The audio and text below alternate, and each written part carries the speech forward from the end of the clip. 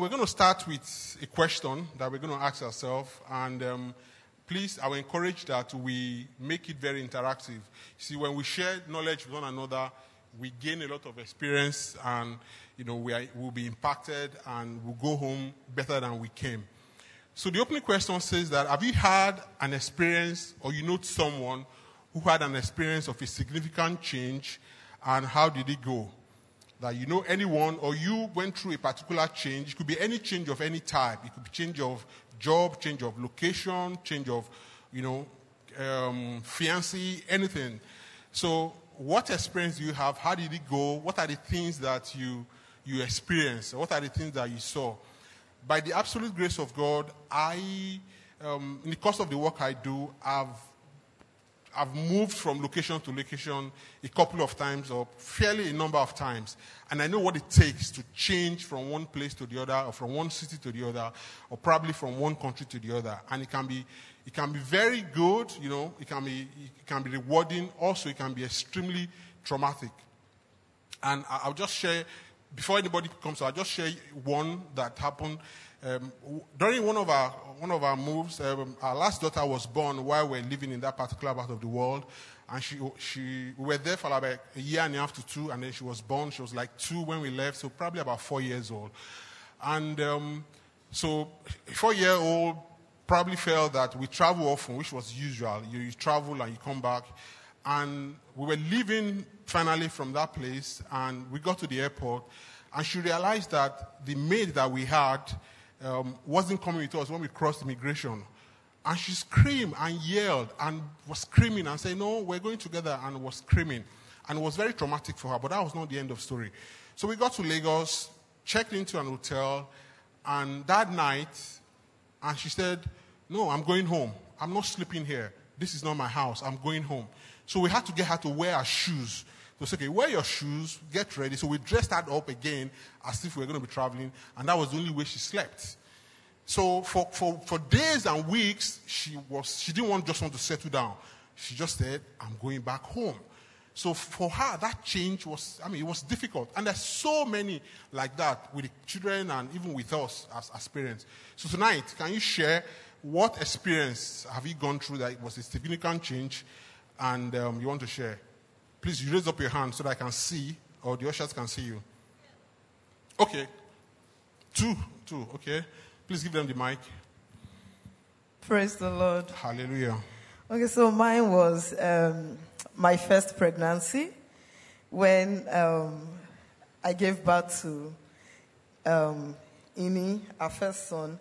And I'd expected that as soon as the baby is born, my tummy, everything would just go back flat. And of course, after having him, and then the following day, I was still in the hospital, and I looked at myself in the mirror, and it looked as though there was still a baby in the tummy. I just started crying.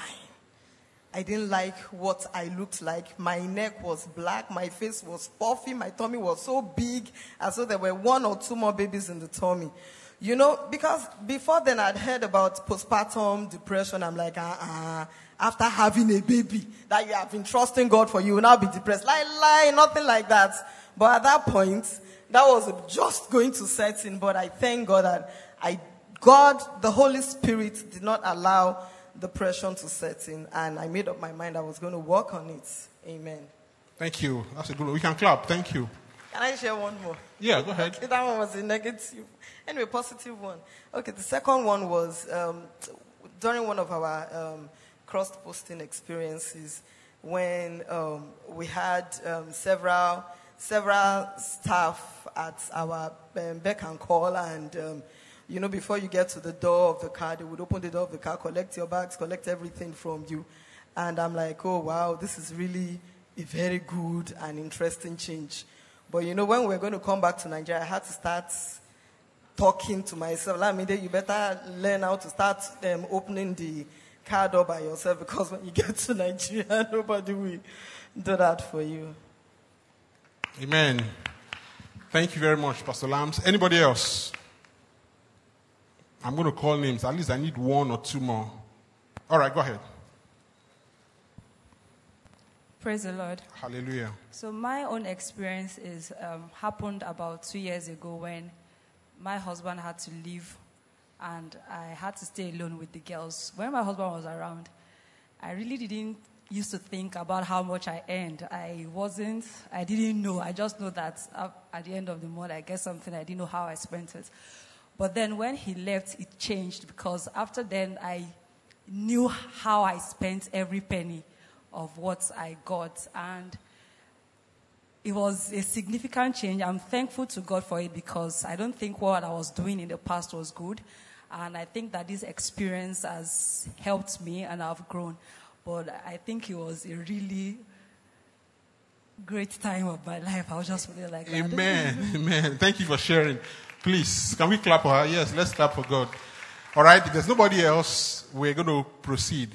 Now, we call it new skin. Is anybody raising up their hands? We call it new wine and new skin. And the reason was we didn't want to call it a change particularly because change is with a lot of sense of apology. That's one word that has been abused the most, not only locally but internationally. So people talk about change agent and all that, but that's not. So we're focused on a particular area of our lives, particularly in GFH. So that's why we call it new wine and new skin. So let's read our Bible passage, Luke 5:33-37. If you can pull it up, thank you. One day, some people said to Jesus, John the Baptist's disciples fast and pray regularly, and so did this disciple of the Pharisees. Why are your disciples always eating and drinking? Jesus responded, do wedding guests fast while celebrating with the groom? Of course not. But someday the groom will be taken away from them, and then they will fast. Then Jesus gave them this illustration. No one tears a piece of cloth from a new garment and uses it to patch an old garment. For then the new garment will be ruined and the new patch wouldn't even match the old garment. And no one puts new wine into old wineskin. For the new wine will burst the wineskins, spilling the wine, ruining the skin. Praise the Lord. So during this period, the Pharisees, they hated Jesus so much. And so, you might say, well, you can't really blame them if you go through it, if you think through it. They hated him so much because somebody had just come and the things they've done for hundreds of years, for probably 400 plus years, this young man came, I want to change everything, want to turn it around. So they couldn't stand him.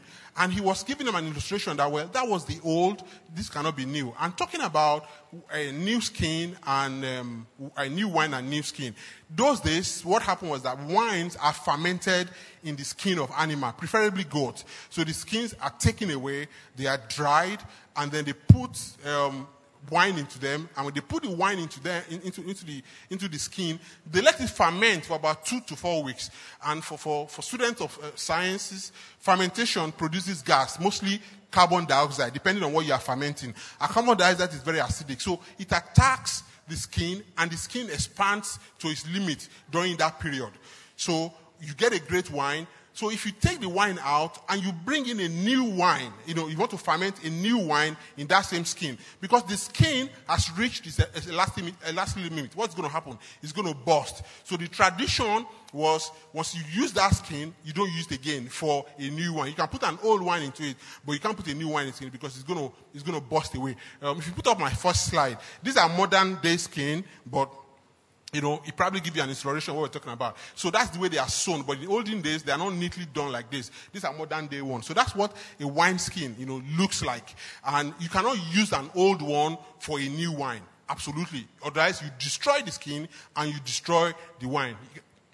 So Jesus used that illustration so that those folks will understand that, look, this is a new era. God has brought something new. So we cannot continue to live in the days of old. Things have changed. You have to adapt to the situation. But the Pharisees were so upset that they couldn't stand him, and they hated him so much that it was unbelievable. And if you go through the Bible, just think through this part of the Bible. When God wants to bless people or he wants to do something, the Bible says that I'm doing a new thing, can't you see it? He's always doing something new. So there's always a change required. For example, he told Abraham to leave and go to another place. Same with Lot, pack your stuff and go to this place. So displacement, changing. When God wants to bless people, he makes them to either leave or change their lifestyle. So constantly through the experience of the Bible, through the story of the Bible, there's always, we are meant to be the change agent for ourselves. And what does that mean? What it means that, there are examples where God will just make pronouncement. God told Joseph, your brothers are going to bow to you and all that. He made that pronouncement, right? He just told him, and he knew that was a word of prophecy that went straight to Joseph himself. But in the case of David was just in the farm. He wasn't doing nothing. He was doing his work. He wasn't thinking about taking over the throne. And Samuel said they should go and bring him. So if you look at those, for example, just those two people, I'm talking of individuals now, and where God just spoke, and the rest of the things were left for them. Joseph went through tremendous change, tremendous training that before he got to the palace. The same thing with David. David was tough. There was a time he was running away. He was in the field. He was chased out of town and all that. So, but he went through a tremendous change. Can you imagine that if David was taken from the field as a shepherd and they just put him on the throne? So, as human beings, before we make our progress, before we make an advancement, before we have a new progress in our life, definitely there has to be change. There are changes that have to take place. So tonight, that's why we didn't call it change. We're going to focus it particularly on us as members of GFH and the word of the Lord that has come forth from January till now. During the beginning of the year, the Lord says new streams. New streams of wealth, new streams from promotion, new streams from, new streams. That's what the Lord says, right? So, he has made this pronouncement, and the Bible says he's not a man that he should lie. So, he has spoken, the word will not go back to him. He has stretched forth his hand, nobody can annul. So, therefore, what is left is us to ensure that we put ourselves in a place where those things are going to be manifested in our life. So, that's why we didn't call it change. We're focusing it on the prophecies that come forth in GFH from the beginning of the year, and how can I put myself, what are the changes that is required in me to ensure that this thing has been set forth and I'm going to be a part of it. We're told that our ashes will be taken away and we will get beauty. That's a change as well. But on our part, something is required. We're supposed to do something to benefit that. Look at Turning Point. Thank God for all this testimony. Let's give an applause to God. Testimony has been coming, But in the literary meaning, if you think about Turning Point, what does it mean? You turn around. You make a change from something. Definitely. You cannot continue in the same way that you are going. So for all those prophecies and word of God, there are a lot of people that have benefited from it. I've shared my experience here. I've been sharing it earlier in this year as a testimony, from the word of prophecy that came from talking about medals. And they said, so there's a lot of people that benefited, but there's still people that one way or the other, they're probably looking and say, okay, why is mine different? Why hasn't it come? But most times we need to put ourselves in a position where that's what is being said will come to us. Joseph was told directly by himself. And some of us must have had dreams, must have had revelation. Or in the case of David, he was told by somebody else. And it came to pass. So what are we going to do to ensure that this year does not go past without being in that situation? So that's what we're talking about tonight. And if you don't mind, can you pull up my slide number 2? I want to start with this one, which is a clip of a video. CMM, I need your help. Slide number 2. And now, the eternal one, some are held captive and poor. Release them. Say amen. Restore our fortunes as the dry riverbeds of the south spring to life when rain come at last. Your rain has come at last. You see, many times we are like, God, here I am. In the name of Jesus Christ of Nazareth, go and start getting ready because of the abundance of rain that is coming into your life. In the mighty name of Jesus. Amen. Hallelujah. That's not different from, except that this is in a positive way, from the same way God spoke to Noah and said, go and prepare an ark. It hasn't rained in that place for a long time. Exactly the same way. So God has spoken. Go and, it's going to rain. So what are you supposed to do? That means blessings is coming. You need to get ready for it. And that's what we're doing specifically. We're not talking about change. If you're going to talk about change, you can spend 10 hours to talk about change. There are changes so that's not what we're talking about. What? You can cut to the change, but what? Where am I going to put myself? So that all these things that have been said by the word of the Lord, that will come past to me. It becomes an individual thing. It's a church thing, it's a corporate thing. God has spoken, but now it comes to an individual thing. And I'd like to share something. That's why I said it comes to an individual thing. Even people that are in the world understand that for them to benefit largely from things of the corporate, it has to start with them. Put up my slide number 3. A Chinese general wrote this. Slide number 3.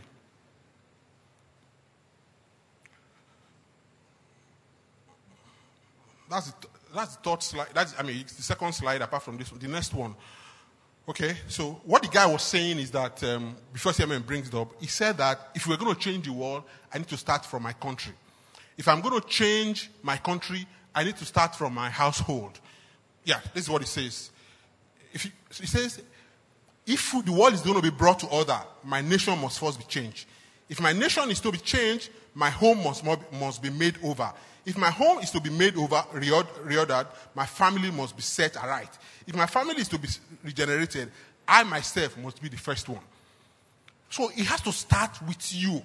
God has spoken. It is now on your part. So that's the framework of what we're talking about tonight. Now, I don't need to ask this question because we've just talked about why is change needed. We explain it because the Bible has change is needed because God said we can and we must. Let's read John 3:3. John 3:3. Jesus replied, I tell you the truth. Unless you are born again, you cannot see the kingdom of God. Look at that. That's the biggest change of all time. So God is saying, for even to see the kingdom of God, which is the most important thing, there has to be a change. You have to be a Christian. Imagine him telling those people that have been doing all they want for the past hundreds of years. That's why they'll just say, what's this guy talking about? But that's the reality of our time. When the Lord speaks, we need to put ourselves in a position where, bring up the next scripture, Ecclesiastes 3:1, and then followed by 12:2 of Romans. There is a time for everything and a season for every activity under the heavens, meaning that things don't remain the same. The time you plant plantain is different from the time you plant corn. It's a you just have to adapt to the situation. You have to make a change. Next one, NLT, Romans 12:2. Don't copy the behavior and custom of this world, but let God transform you into a new person by changing the way you think. Then you will learn to know God's will for you, which is good and pleasing and perfect.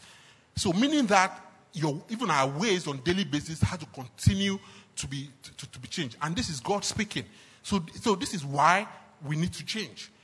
Change is needed. So we talked about why we need to change, and change is needed. So we're going to go interactive again. As human beings, why are we so resistant to change? Can we talk about that? I want us to share. Anybody? So if you don't talk, I'll call you. I know we are all friends and families. Why as human beings, why do we resist change? Anybody? Before I start calling name. Okay, thank you, ma'am. Praise God.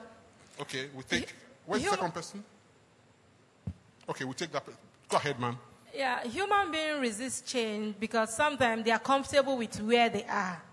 And to now take them from their comfort zone to another place is very difficult. Praise God. Thank you. Comfort zone. What does pastor say? Miracles don't happen, or miracle happens outside your comfort zone. And that's true. It's what you are. You are extremely comfortable where you are. Why make a change? Why, why disturb something that is flowing? It's state of, it's equilibrium. Everything is working. So why do I have to make a change? It's comfort zone. But miracles doesn't happen within our comfort zone. Where's the second person, please? Praise the Lord. Hallelujah. I believe that people resist change because of the fear of the unknown. Fear of the unknown. Did you see my note? Please, let's clap for her. Fear of the unknown. People resist change because of the fear of the unknown. Now, the first one is safety zone, which is comfort zone that we talk about. And the first one is familiarity. We're used to what we're having. I just have 3, but they can be categorized into 2, really. Comfort zone. And so the first one on your note is familiarity, and the second one is fear of unknown, which my sister talked about. And the second one is safety zone, and the third one is fear of the unknown. They'll bring it up. But let me ask a question.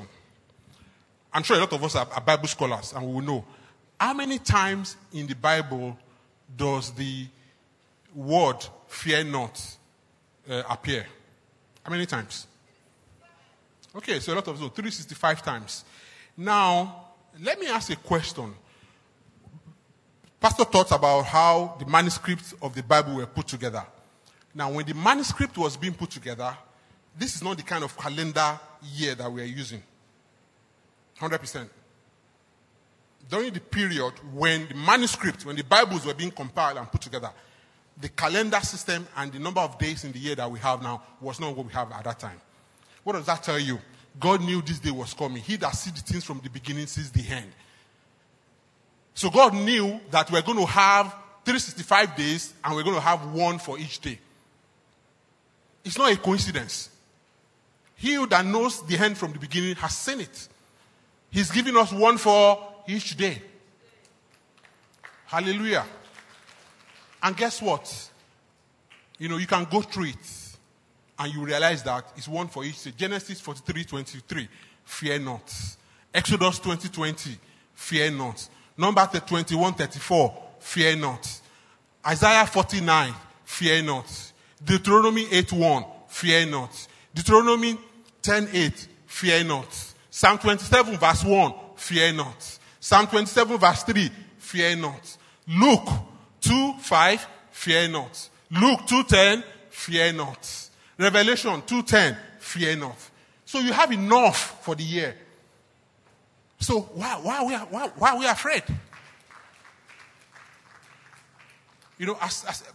we afraid? So in that note, I said, fear not appears in the Bible 365 times.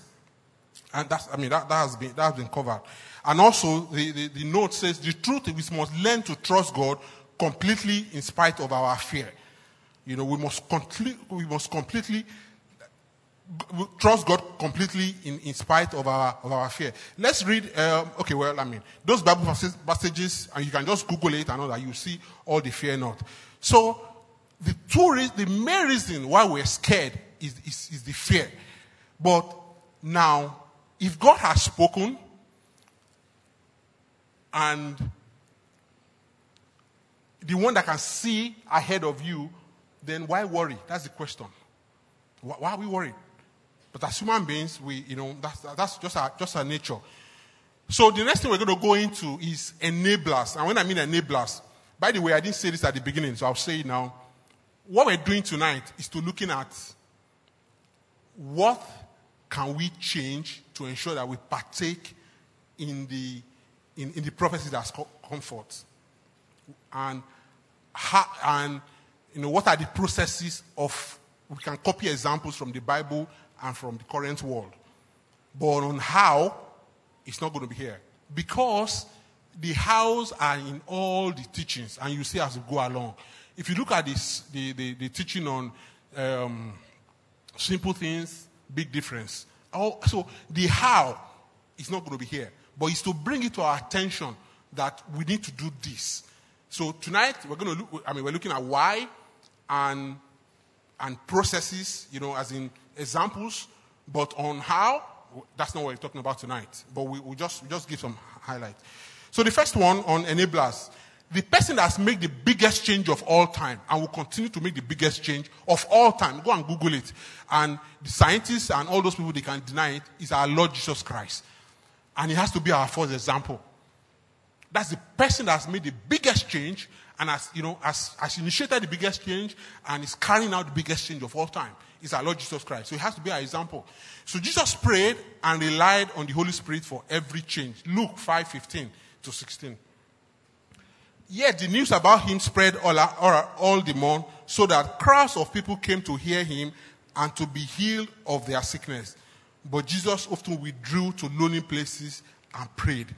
Now, the world was going through a tremendous change. Just as I said, Pharisees hated him and all that. But his followership was increasing. Things were getting better for him. If it was nowadays, and you are let's say you are a public speaker, or you are a, what do you call them now? Coach, life coach and all that. And your number of people is going on. You know what's going to be happening? Selfie, Twitter, what are the other ones? Instagram. That's what we're going to do. But that's not what Jesus did. Even at the point that the things begin to increase, he was always going to the Father. For two reasons: to continue to get the grace, and also, obviously for protection. So Jesus, who's our biggest example, at the point where, you can see, they said more crowds were coming and all that. All he did was, he went to praying. The second Bible portion we're going to read, so on the next one, say prayer and reliance on Holy Spirit is mandatory for every change that we desire. Prayer and Holy Spirit is mandatory for every change that we desire. The second thing is focus. Jesus made the declarative statement of his purpose, processes, and motives to all that will listen. Every time he was focused on the kingdom. And that's where he's focused. So if you're going to make a change, you have to be totally focused on that change. You have to assume, not assume, you have to take a position and say, no alternatives. I don't have a choice. I got to do this. And that's what Jesus did. John 6:38. Okay, here we go. 38. For I have come down from heaven, not to do my will, but to do the will of him who sent me. So it's total focus. Every time you say, my Father is in me, I'm in my Father, 100% focus. So if you're going to change something, or you're going through a process of change, your focus has to be 100%. You can't look back. And that's what children of Israel were doing. We all know the story. That 40 days turned into 40 years. Why can't we just go back to Egypt? At least we can eat in Egypt. We can't do that. It has to be 100% focus. Jesus emphasized that trust and obedience to God in producing long-lasting change. John 14:21. Whoever has my commands and keeps them is the one who loves me. The one who loves me will be loved by my Father, and I too will love them and show myself to them. It's the will of God. It's the focus on God. It's what God wants that is on that change that you're making. It's what does God want. If God says new stream of wealth for you, the question is, what does God want you to do with that wealth? About 20 years ago, there was a movie in the US, and a lot of people wouldn't have seen it. I just happened to be privileged to be part of it. Probably it was a fiction, but it was so interesting. This man died. He had $300 million and left it for his nephew.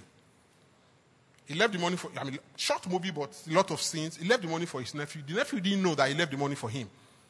And when they told the nephew that he left, so when they wrote the will, they read the will, and they said the money was left for him. The instruction was that before you get this 300 million, they will give you 30 million. And you will spend that 30 million in 30 days, but you cannot buy asset and you cannot invest it. That was the test. 30 million in 30 days, you can't buy assets, you can't invest it. Do whatever you want with it.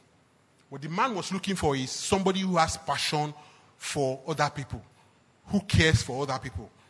That's what he was looking for in his nephew. So here we are. If God has spoken to you a new wealth of stream, what are you going to do with the money? That's the question. Because God can see the beginning, can see the end from the beginning. So what are you going to do with it? So you have to, if you don't tailor your mind and your change to the will of God, then it might never come. Because God that is blessing you has a reason. I mean, this word is going to go away. He wants you to do his will. Yeah, you enjoy it, but he wants you to do his will. Praise the Lord.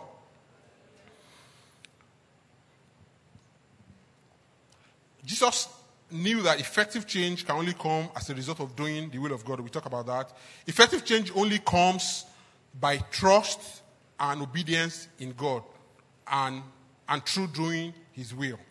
That's effective. That's the only way. You have to be obedient, you have to trust in him, and it has to be through his will. Those are the only way that, the change, that God has spoken this year that can be beneficiary to an individual, you and I.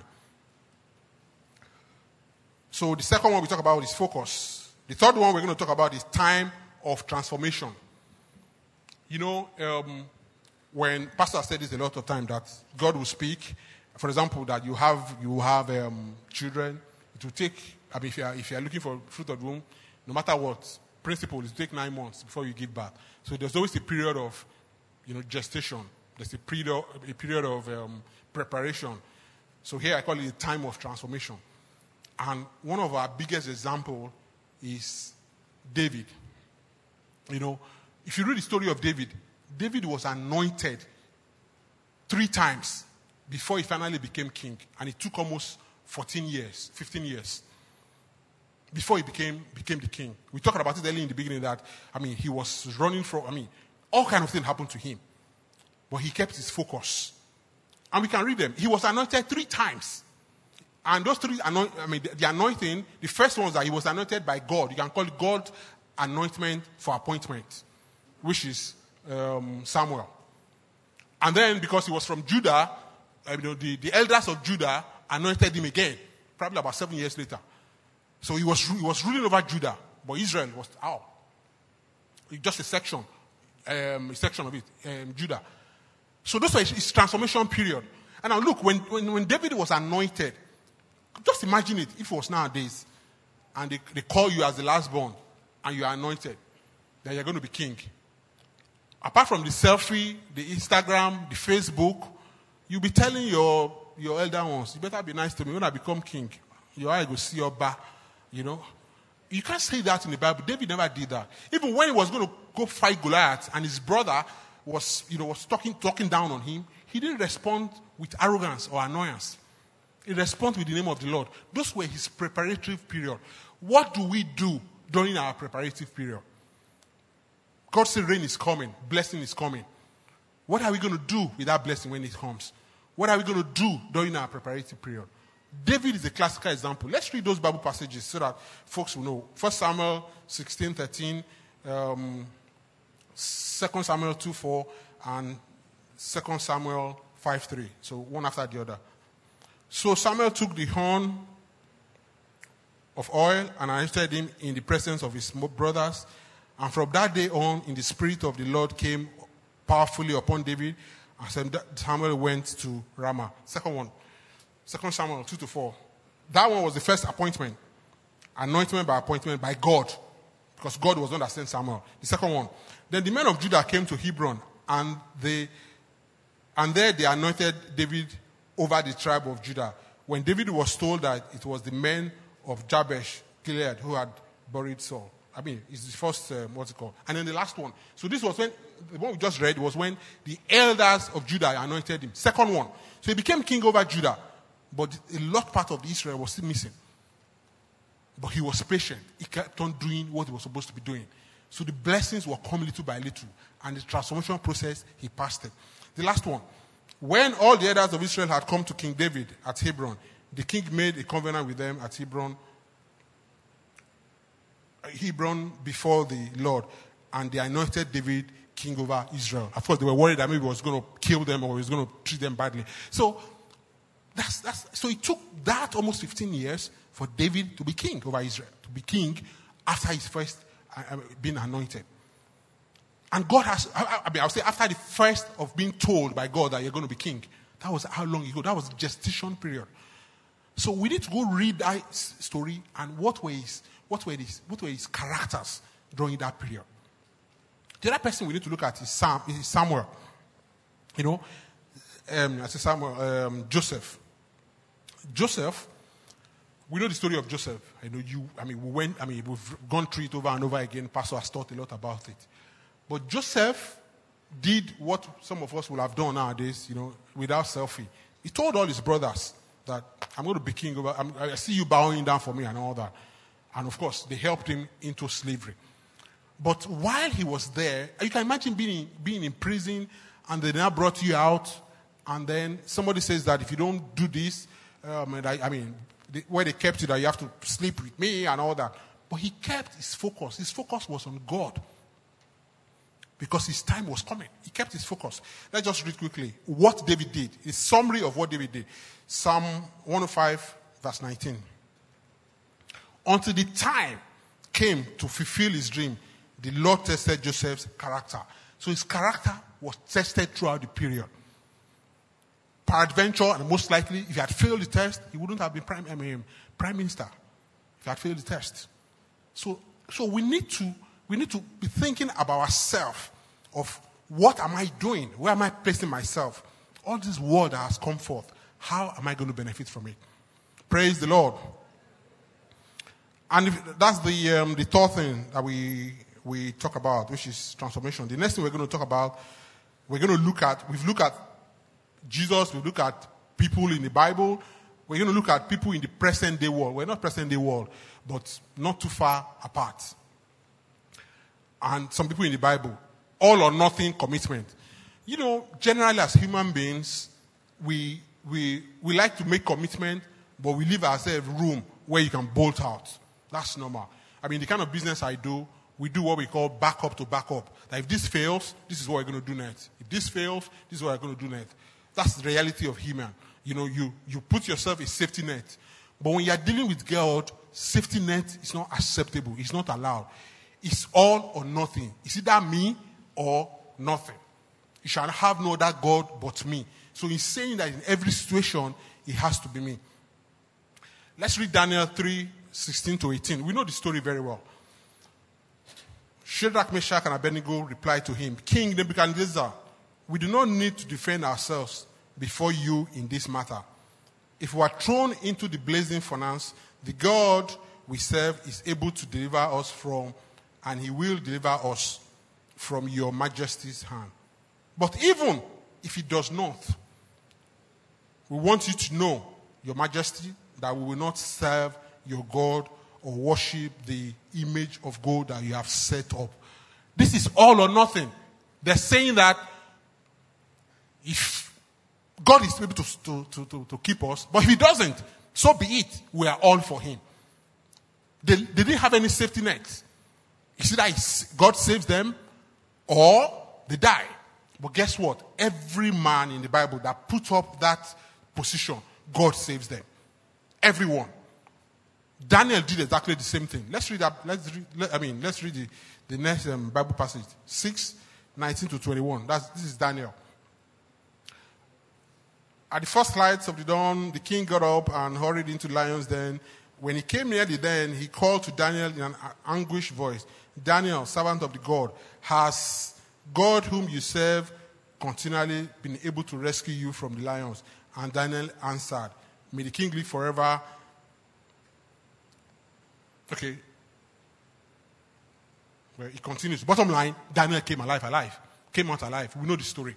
So for everyone, if you're going to make a change in commitment to God, it has to be total. It has to be all or nothing. You cannot have a safety net. With God, there's no safety net. It's either you are in or you are out.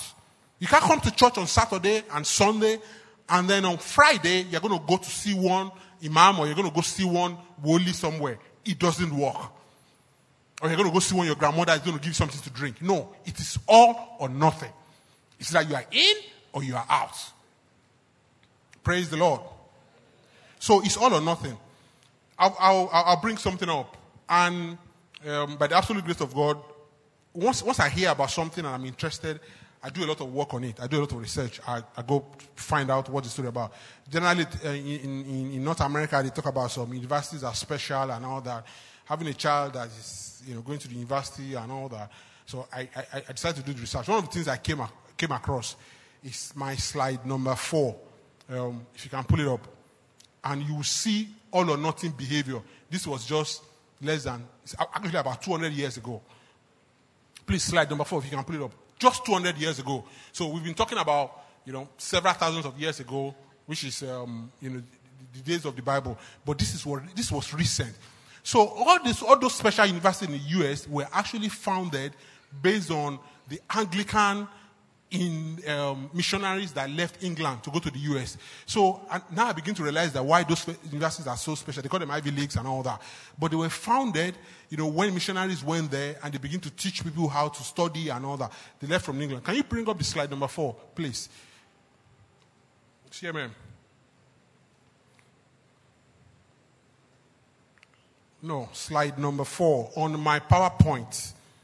On my PowerPoint, I want to read it. I know what it says. Okay, I'll read it from my but I just want, if it's been read, they will understand. You have a PowerPoint from me.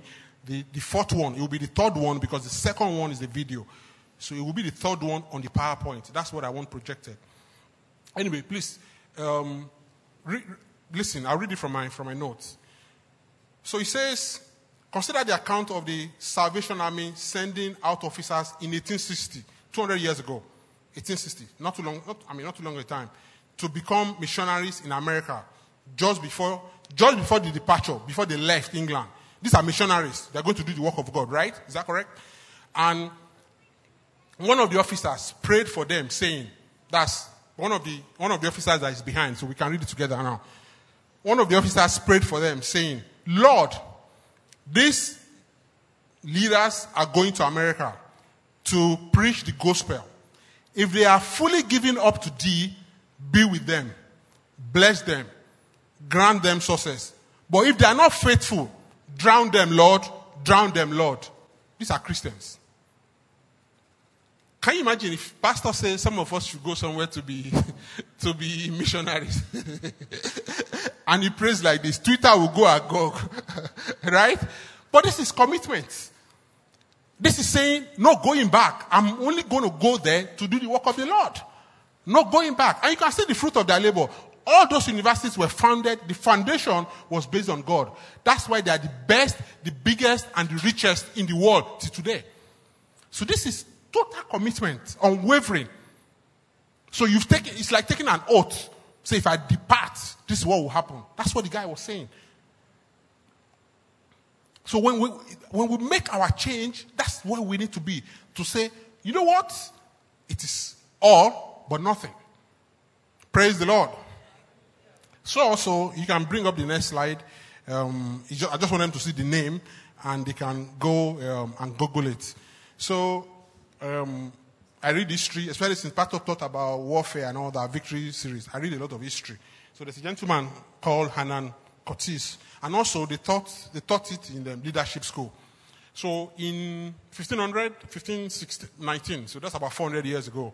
You won't say it's too long ago compared to the biblical era. So this gentleman, you can take it away, but if you can take the name and Google it, it's Hernan Cortés.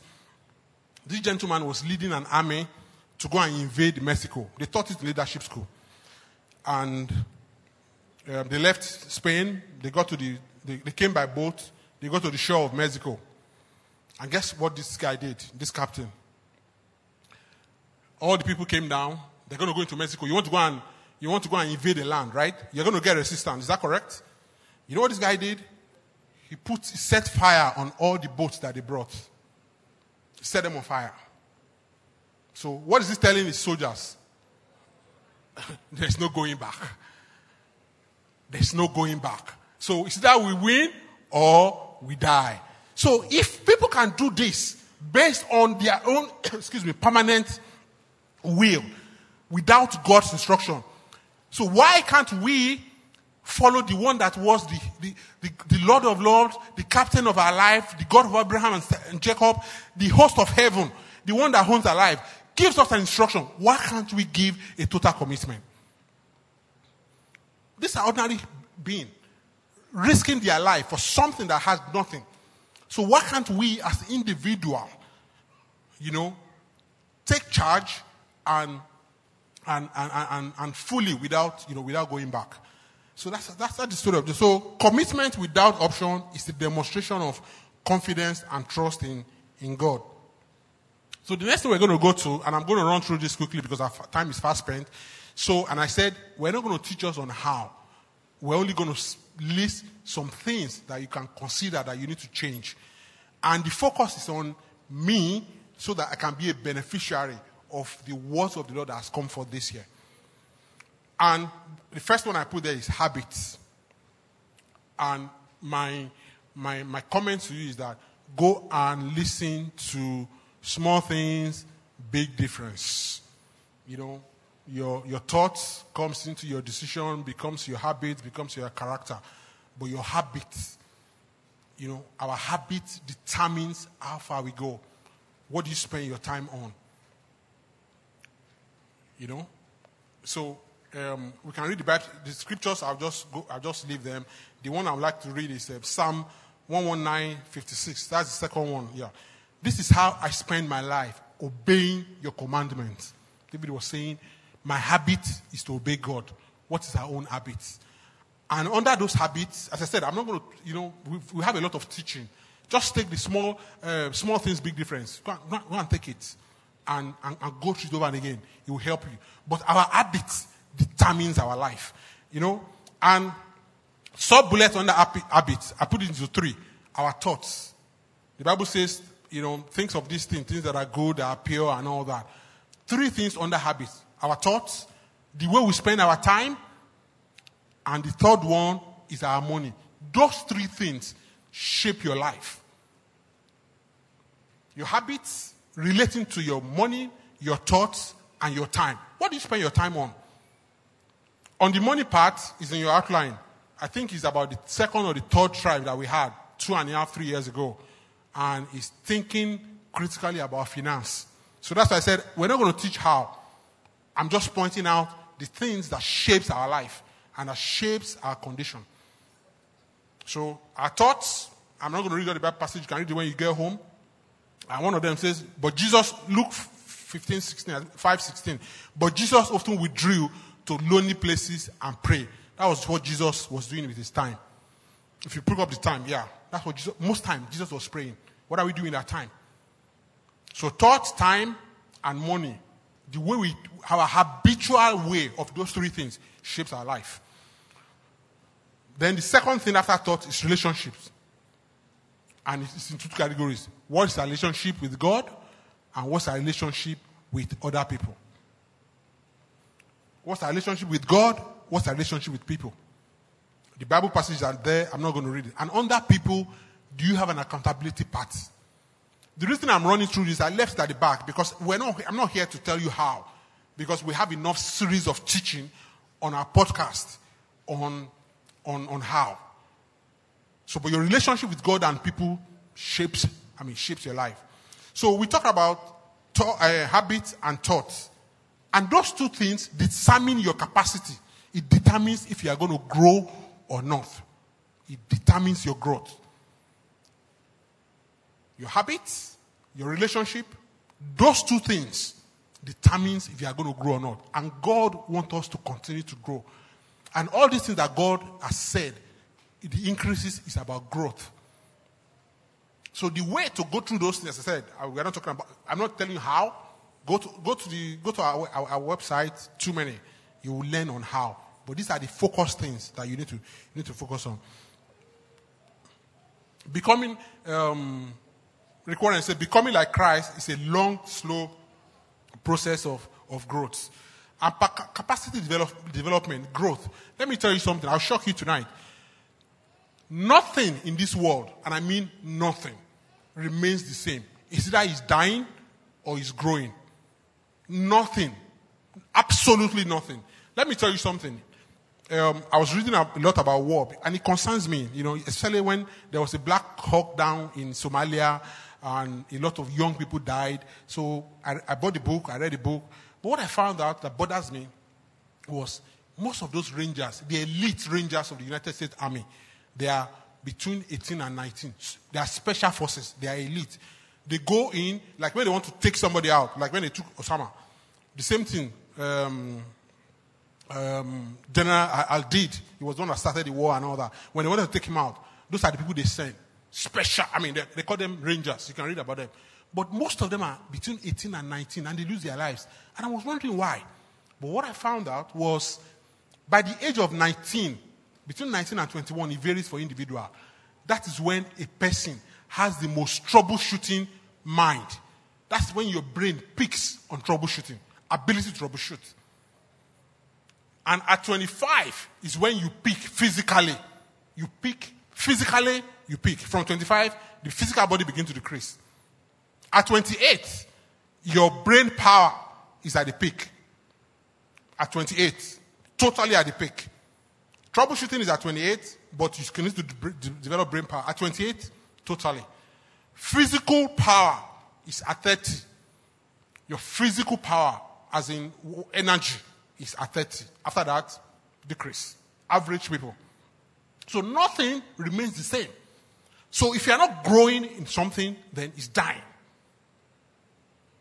So God has said this, all those things are about growth. New stream of this, new from that, it increases. But what do we need to do to be able to increase? Please bring up my slide number 7, which is MLK. Slide number 7, the last one about MLK, about growth. Do we have it? Anyway, what Martin Luther King was talking about was he was saying that if you can run, run more. If you can walk, walk more. If you can crawl, crawl more. But at every time, ensure that you are growing.